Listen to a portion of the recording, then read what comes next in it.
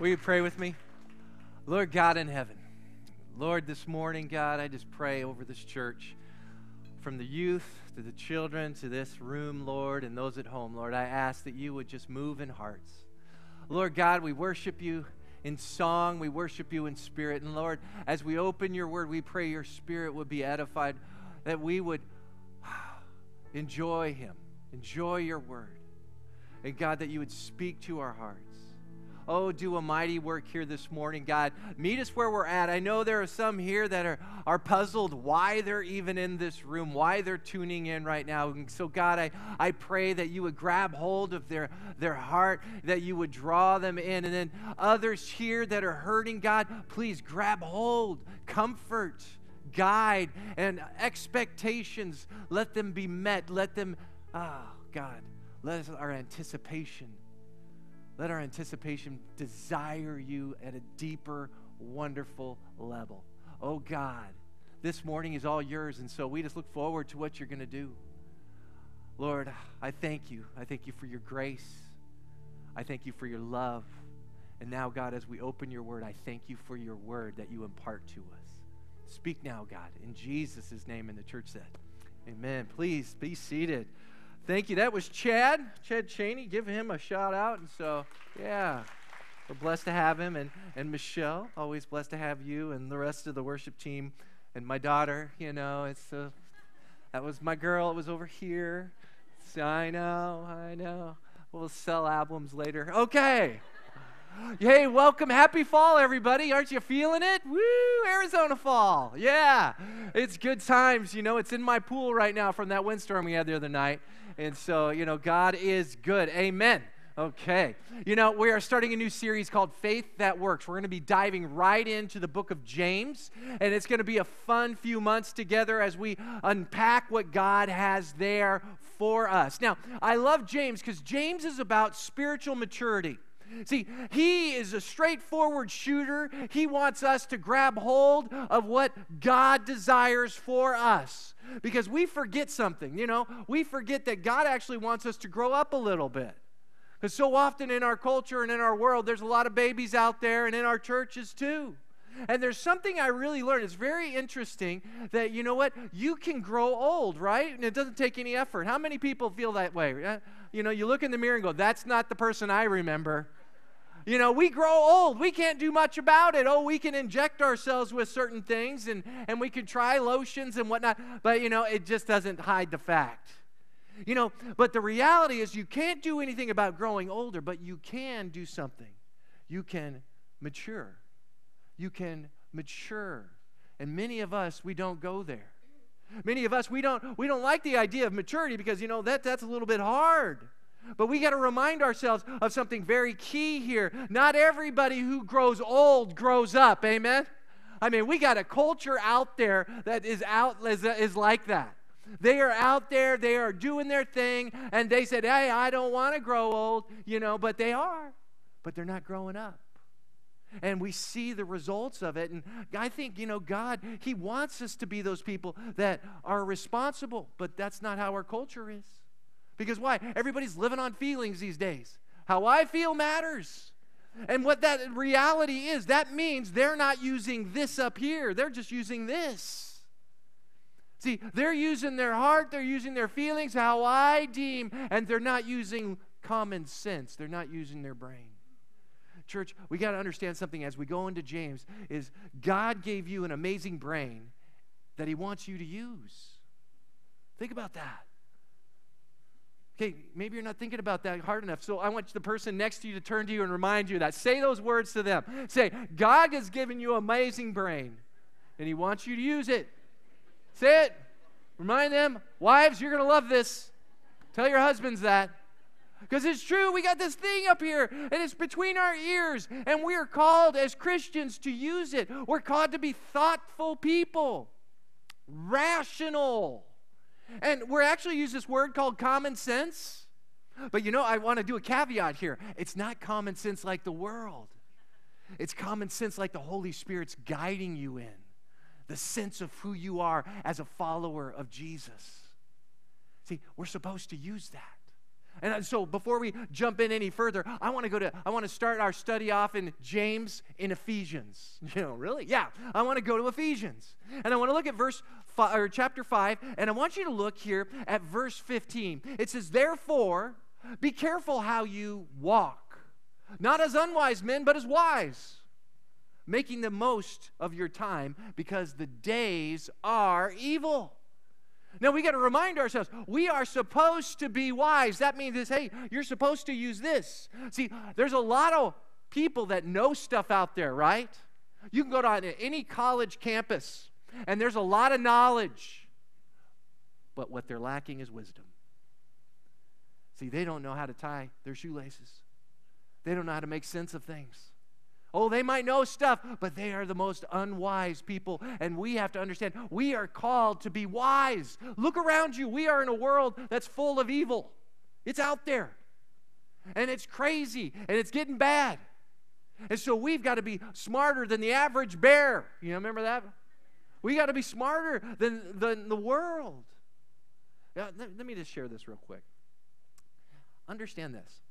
Why would schools, why would governments, why would a society want irrational, foolish people? I'll tell you why. Because they're easier to control. They don't want people thinking for themselves. They want the herd mentality. That's what Satan desires, because you, Christian, if you fall into the herd mentality, you fall into that area, you know what? You are not going to impact the world, and that is exactly what Satan wants. He wants yes people to him. And we have to remind ourselves that we are here to follow the Good Shepherd. We are here to follow him. And that means we have to be what? Spirit-led, Spirit-filled people. Let's again look at Ephesians in verse 17. "So then, do not be foolish, but understand what the will of the Lord is." Let's stop there. So it's foolish if you don't know. See, that's unwise. If you don't know what the will of God is, that's unwise. And it goes on, it's verse 18. It says, "Do not get drunk with wine, for that is dissipation, but be filled with the Holy Spirit." See, people like to get drunk, or, as I would say it, they like to fill themselves full of substance, of what's about me, what gives me the high. It might be changing my body. It might be doing something else. It might be a drug. It might be alcohol. It's anything that hampers us from being filled. And a lot of that is pleasure, personal pleasure. See, the word filled, as we've done our study in Ephesians, it means controlled. And church, that is who we are called to be. We are called to be controlled by the Holy Spirit and not be the sheep that are just going along with the culture. That's what's happened to the church. That's what's happened to the things of this world. The world is full of sheep aimlessly following each other. And it's a sad thing. But let's remind ourselves what Jesus says in John chapter 10, verse 27. It says, "My sheep hear my voice, and I know them, and they know me." Can you hear them? See, many Christians, they can't hear. Why? Because we haven't grown in spiritual maturity. Many Christians can't decipher what God wants from them, what to do next, because we haven't grown. We're sitting back and just going, "Hey, this is great, whatever." Church, I want to challenge you all through this series. I want to challenge you with a few words. Become who you were created to be. Become. Don't just wait for it. Become. Go after it. See, James, he writes this book, and he writes it to Jewish Christians. He's writing this to Jews, and you're going, "Oh, Jewish Christians, it's not meant for us." Oh, yes, it is. Because they are dealing with this thing called temptation. Anybody been tempted this week or today? Yeah, tempted not to come to church? Okay. There's trials. We're actually going to talk about trials. You see, the church, they dealt with certain things, like maybe being taken advantage of. Anybody here been taken advantage of? Maybe by somebody in the church. See, that's happened. Some people, they haven't, maybe competing for a position, going, "Hey, I should have that position at the church. I've been here longer. I know better. I'm smarter. I'm blah, blah, blah." And you just like, "I want that." And so there's competition within the body of Christ. Maybe you're failing to live up to what you say you believe. I think that's a lot of us. You know, we have our own desires. Some of us even use bad language. I know no one in this room. But that happens. They struggle with common things just like we do. And there's division within the church. And so, with a world that's full of babies that are going, wah, I want my way, my feelings. They don't need more Christians like that. That's what the church's fault has been over the last century, is we wanted our way, and we're too run on feelings. We have to step up and be mature. That's what we're called to be, those wise people. And James is calling us to maturity. And then we're going to start in verse 1 of chapter 1. We're going to look at one verse in James, truly deep today. And it starts out like this. It says, James, the bondservant of God and of the Lord Jesus Christ. It's very interesting. He starts off like that, James. And who is this James? James is known by most scholars as the half-brother of Jesus. Now, here's the half-brother of Jesus. It's interesting how he doesn't introduce himself going, James, the guy who grew up with Jesus. The guy who knows everything about Jesus and you don't. And I can tell you more stuff than you would want to hear about Jesus, right? No, he doesn't do that. He doesn't say, I'm the most spiritual one because you know what? I touched elbows with him at the dinner table. It's not that. What does he say? I'm a bondservant. I've sold myself over to him. I've given my life to him. See, James is known as a spiritual man. James is called a pillar by Paul. He's esteemed by Peter. He's known as the man that ran the council in Jerusalem when there was a problem within the church. He was known as this spiritual giant that was a man of prayer. It's even said that he had knees of a camel. They were so hardened by kneeling before God all the time and prayer. And he was the first martyred in 62 A.D. by Herod. James is the man who went and lived it out. And many people will look at James and they say, you know what, he's a legalist. I don't like the book of James because it just doesn't sound like grace I need. And we forget, you know what, sometimes a little bit of tough love is needed, especially in a culture today. Like your child, you know, you don't want to say, oh, don't touch the hot stove. It's okay. Don't touch it. No, a good parent's going to say, don't. And you slap their hands. I know you're not allowed to do that these days. I didn't do that to my kids. But the reality is that's what we need. We need a straight shooter. We need somebody to tell it like it is. And here's James. He's saying, step it up. You know, it's time that you grew up and you became adults. You know, and that's the problem with our culture today in the Christian church. We err on the side of grace. We say grace to everybody and everything. And people come in, they accept Jesus going, oh, I can have grace, I can get saved, and there's no life change. There's no repentance. And they miss out and they don't have a firm foundation. Last week, Claudio shared in Matthew 7 about Lord, Lord, how there's many going to be out there that are going, I did all this stuff. I did all the church stuff. And he's going to say, I didn't know you. And in that same context, the problem is there because they didn't go deep with God. We see it in Matthew chapter 7. In the latter part of this discussion, Jesus brings up this analogy. He says, everyone who hears these words of mine and does not act on them. Very interesting. See, Jesus is seeing action here. In Hebrew scholars believe that when they say you know something, that means it's followed through with action because you don't know something until it's acted upon. You know about something, but you don't know. And so Jesus is saying, hey, if you don't act on them, we'll be like a foolish man who built his house on the sand. And the rain fell, and the floods came, and the winds blew and slammed against the house, and it fell, and great was its fall. See, that means there's a lot of people in the church that come in, and they don't have a foundation. They're not saved because they're not people who live on that faith. They don't believe. You see, we have to understand that a Christian is drawn to act on their faith. That's a natural thing. That's why we're talking about faith that works, because it's a natural byproduct. Let's remind ourselves. We're going to go back to old school now. We're going to Ephesians, right? Ephesians chapter 2, verses 8 and 9. We know the verse. It says, for by grace you have been saved through faith. And that not of yourself, it is a gift of God, not as a result of works, so that no one will boast. Now, we know that. We know we're saved by grace. I can do nothing to save myself. We understand that. And you go, so I don't have to do works. And that is where the Christian, Gentile, Greek, that's what we would be in the Word of God, we like to stop there, cut and dry. But if you are of Hebrew descent and you know Hebrew, as I shared, action, you don't know until it's acted upon. That's why the following verse is key to those two. Because we see in Ephesians chapter 2, verse 10, it says, we are His workmanship.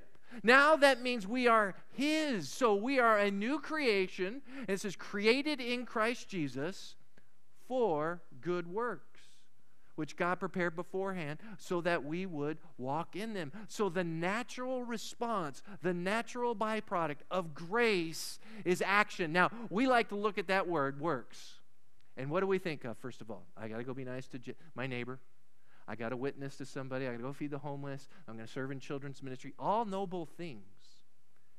But we forget that work often happens on the inside, on character, on proving character. It's that righteousness. See, we're saved in sanctification, and we understand that positionally, but we become sanctified, and it grows in us and through us.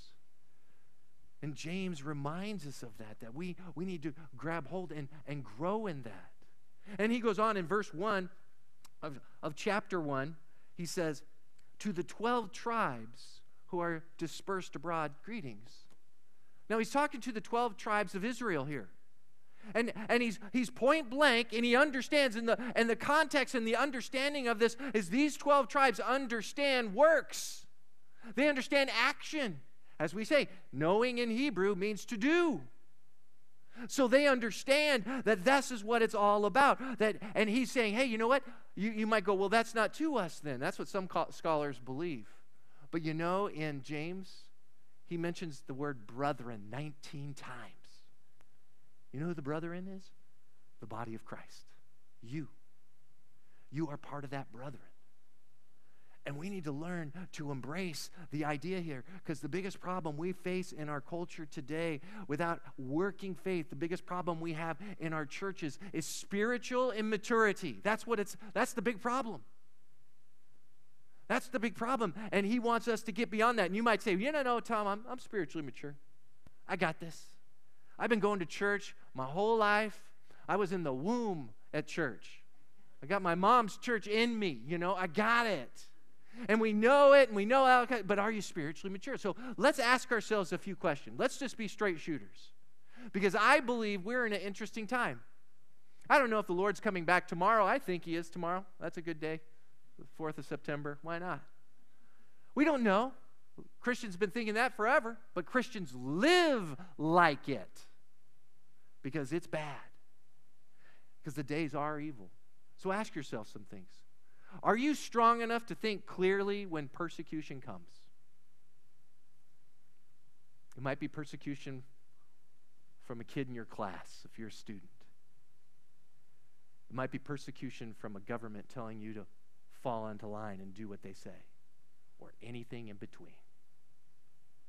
Are you strong enough to say, no, that's not what God would have me. That's not what God's telling me. I don't think a lot of the churches in our world today are. Ask yourself this. Do you have the spiritual discernment to know who to believe and who not to believe? That's crazy. Spiritual discernment. A lot of us will, I think I do. Do you? A lot of us will go, okay, who do we believe? Is it Fox News or CNN? And we kind of go, that's who I'm going to believe. Is that where you should go? Maybe you go to a social site. Maybe you go somewhere. Where are you listening? Who do you believe? Because I tell you, there's a lot of false advertising out there and false words going about. Do you have discernment? Maybe ask yourself this. Are you in a place where you can discern God's word over your own thoughts? Huh? Can you discern? Is God wanting to speak to you, but your desires, your thoughts keep getting in the way? See, this is the problem with Christians. We're like, I don't know. Maybe go all the way back and ask yourself, are you saved? See, many of us, that last one, oh yeah, I'm saved. I'm saved. You know, the sad part is many people don't know where they stand. It's interesting, I was doing a little math. I decided to really look at, because I always joked like how long I've been in ministry, and I've been in vocational ministry for 28 years. I'm like, wow, because that's really bad, because I'm only 30 years old right now. And I think about that, and I think 28 years. And then I look back, and I was kind of doing an account in my life, and I'm going, you know, where are my failures? Where are my issues at? And I look back in my life, and I go, you know, a lot of my problem was spiritual immaturity. And then I looked at the churches I've served at. Where was the problem with the churches? Is spiritual immaturity. And so where do we go from there? What are we to do with that? Well, we gotta hit a few things and understand exactly where we stand. So understand this first one, please write it down, and understand that spiritual maturity is for the saved. So, okay, if you're not spiritually mature, either you're a slacker or you're not saved. A lot of go, oh, I'm a slacker. But that's true. Maybe you're not saved. We got to ask ourselves some hard questions. We know, you know, how to be saved. You know, Jesus, as he was talking to Nicodemus at a night, and Nicodemus the Pharisee comes in, and he goes, hey, what must I do to inherit eternal life? And he says very plainly, truly, truly, I say to you, if I can find it. And I can't find it. There it is. Okay, we're going to go. He says, I say to you, unless you are born again, you cannot see the kingdom of God. As we know, the word born again, that means born from above. It's God that does all the work. And you can't see it. You can't experience it. The Holy Spirit gives you the kingdom of God, gives you God in Him. He lives in you, and He's dwelling in you. You can't do it. He has to come into you. And then you get all the byproducts of that. But you've got to be born of God. And that's where a lot of people, they forget. And we know John 3:16, for God so loved the world that He gave His only begotten Son, that whoever believes in Him shall not perish but have eternal life. Now, I want us to really look at this, because it says, who believes in Him. What is belief? Well, I know it here, right? I know it. I say it. What is the Jewish understanding of knowing something? It's following through. What's the understanding that here believes? Because you know what? The demons believe. The demons understand who Jesus is. A lot of non-believers think they know who Jesus is. And so we look at Romans, in Romans chapter 3, verse 23. It says, there's a conviction here. It says, for all have sinned and fall short of the glory of God. So everybody would go, oh yeah, that's right. I'm a sinner. I've sinned. You know, everybody else, oh yeah, we're sinners. It's good. And most people would agree with you, you know, the sin that I have committed, yeah, I'm a sinner, not a big deal. Whoop-de-doo. But the hard part is when you look at Romans 6:23. It's for the wages, the earnings of sin is death. And the free gift of God is eternal life in Christ Jesus our Lord. You see, there's a change here. There's a choice. See, there's a life of death and there's a life of life. And that's where the belief stops. I either have to buy into one and give up the other. And that's where the culture, and that's where many people will say, you know, my belief will only go so far. And so you can have eternal life or eternal death. And when you accept eternal life, there's a change. And that change is very evident. See, we have to understand that it's very clear that the Word of God imposes new standards and new values. See, there's something different that happens. There's a turning. There's a turning to a new standard and a new value in somebody's life. So the spiritually mature goes that direction. That's why in Acts we see, therefore, having overlooked the times of ignorance, God is now declaring to men and all people that all people everywhere should repent. Turn. See, that's what it means. We turn and we follow somebody new. We do a new thing. We turn towards Him. This is what we're all about. And that's where the Christian church stops short. Because understand this, church, all are called to life change. All of us. Not to remain the same. Last week, Claudio, he talked about Matthew 25. And in Matthew 25, it was the parable of the 10 virgins. How 5 of them had full lamps of oil, and 5 had half-filled lamps of oil. And in that parable, we learn that the 5 that had the full lamps, they were ready for the bridegroom when he came. And so they were led into the party. And so what does that look like? What does that mean? Well, the analogy is this, is they were there for the bridegroom. The 5 that had half-filled lamps, they were there for the party. They were there. They didn't care who the party was for. They were there because, hey, you know what? We're party crashers. We love this. They weren't looking forward to the bridegroom. They were about what they could enjoy now. See, that's a lot of people in the church. See, what do? They come to church, go, man, I love it. My kids, they're involved in Christian activities. It's such a good thing. Good morals are pouring into my church. From my church, I can enjoy a little bit, do a little service, feel good about myself, and they're not going any deeper. They're not anticipating. They're not looking forward to Jesus. That's people in the church. And those that are looking forward, going, it's not about here. It's about later. The bridegroom's going to come. And so I'm going to make all preparations. Whatever I have to do, I'm doing it now, but I'm looking forward to it. Those weren't ones that were just there. They were false believers. And they missed out. They missed out because they lacked that joy of being saved. They thought they were, but there was no evidence. There was no spiritual maturity. There was no change. So we see here that we need that. But the next one we have to understand is if you want that, self-examination identifies spiritual maturity. It identifies. It'll show you who you are. You want to know where you stand? You know what? You've got to look at this. This is a great way to see where you stand. This is the mirror. That's what John calls it. He calls it is a mirror into your soul, into your heart. And we see it in James chapter 1 and verse 22. And it says, or 23, 23. It says, if anyone is a hearer of the word and not a doer, he is like a man who looks at his natural face in the mirror. For once he has looked at himself and gone away, he has immediately forgotten what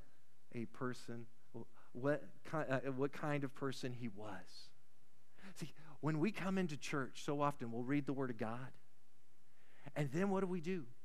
We get out in the parking lot and what do you talk about? Spiritual maturity, I think. Something like that. See, we want you to unpack it at home too. It's kind of sad, remember when you're a teenager and you go in front of the mirror and you look at it and you all of a sudden you got the North Star on the tip of your nose, this big pimple, and you're just like, how did that get there? One night. And you're sitting there, and there it is. There's this big blemish, and you're like, oh, my goodness. But then what would be the foolish thing is not do anything with it. You just go, oh, maybe later, and you walk off. That's what many of us do spiritually. We see the blemish in our hearts. And God, never mind. See, we need to examine ourselves. We need to see who we are with God, and we need to look into the Bible, and we need to ask ourselves some important questions. Ask yourself, what am I doing? Where am I at? See, that's where a Christian does, is we examine ourselves because we don't want to be the same people we were when we were younger Christians. We want to grow in that. We want to have discernment. And we could change. It's sad if we look in the mirror and we don't change a bit, don't we? It's sad that we forget. We forget this very important fact that change is part of growing. So you shouldn't have the same attitude you had when you were younger. You shouldn't be a bitter person. You shouldn't be, an abusive person with your mouth. You should change. That's spiritual maturity. So examine yourself. Ask God, what am I doing? And then next, I want you to do this. Understand that obedience reflects spiritual maturity. See, it'll reflect it. See, you can examine, but when you are obedient, it'll show where you're truly at. It'll show who you are. Look what James says, chapter 1, my voice is going, and verse 22. It says, prove yourselves doers of the word, not merely hearers who delude themselves. I love the word delude, because what does that say? It says you lying to yourself. That's what you're doing. You are lying to yourself. You're saying, hey, you know what? I can hear it. I'm here. You're lying to yourself because you're not acting on it. See, you got to say, am I a doer or a hearer? So most Christians, they love to what? Oh, go to the Bible study and hear it. We love to come to church and hear it. And it goes along that same self-examination. We love, but we don't do. Warren Wiersbe put it like this. The blessing does not come in studying the word, but in doing the word. Oh, you're blessed by studying it, but where it really permeates your soul is when you start doing it, because you feel the conviction of God, you feel the draw of God, you feel the leading of God to do it. You want to know if you're strong enough, you act on it. You go forward what God is calling you to do. That's where the joy is. That's where the love is. I mean, God, it's really foolish of me because sometimes, I pray, I want to grow in God, and God is working on me. He's using this bad word called patience. Anybody know that word? And it's like yesterday, and I got my smoker going, got out there, got the meat in there. It was going great at 6 a.m., and I walk out there at 7, and it's dead. Of course, I threw it and crossed the yard. No, I didn't. I wanted to. I was like, oh, my smoker, no. And so I quickly, did analysis, and I checked out, and I took it apart and checked the motor and got it all, and nothing. And then I remembered what I'd been studying, and I was like, thank you, God. You're teaching me something here. I don't like it. I'm not learning it, but I thank you anyway. See, God's teaching us things. But we got to be doers. It's kind of like this, So Laura and I, we have a dining room table set, and it's mountain fabric on the chairs. Okay, the fabric's beautiful, and it goes really good in the mountains when we were in Colorado. But we don't live in Colorado anymore. We don't live in the mountains. We live in this place called the desert. And so it sticks out like a sore thumb. So we thought, we're going to reupholster our chairs. It's like, yeah, we're going to do this thing, And so we did the research. I called up Carol Tees, and I said, Carol, we're going to reupholster some stuff. And she goes, okay, here's some pointers, and went over to her house. She gave me pointers. Like, okay, I got that. That was 2 years ago.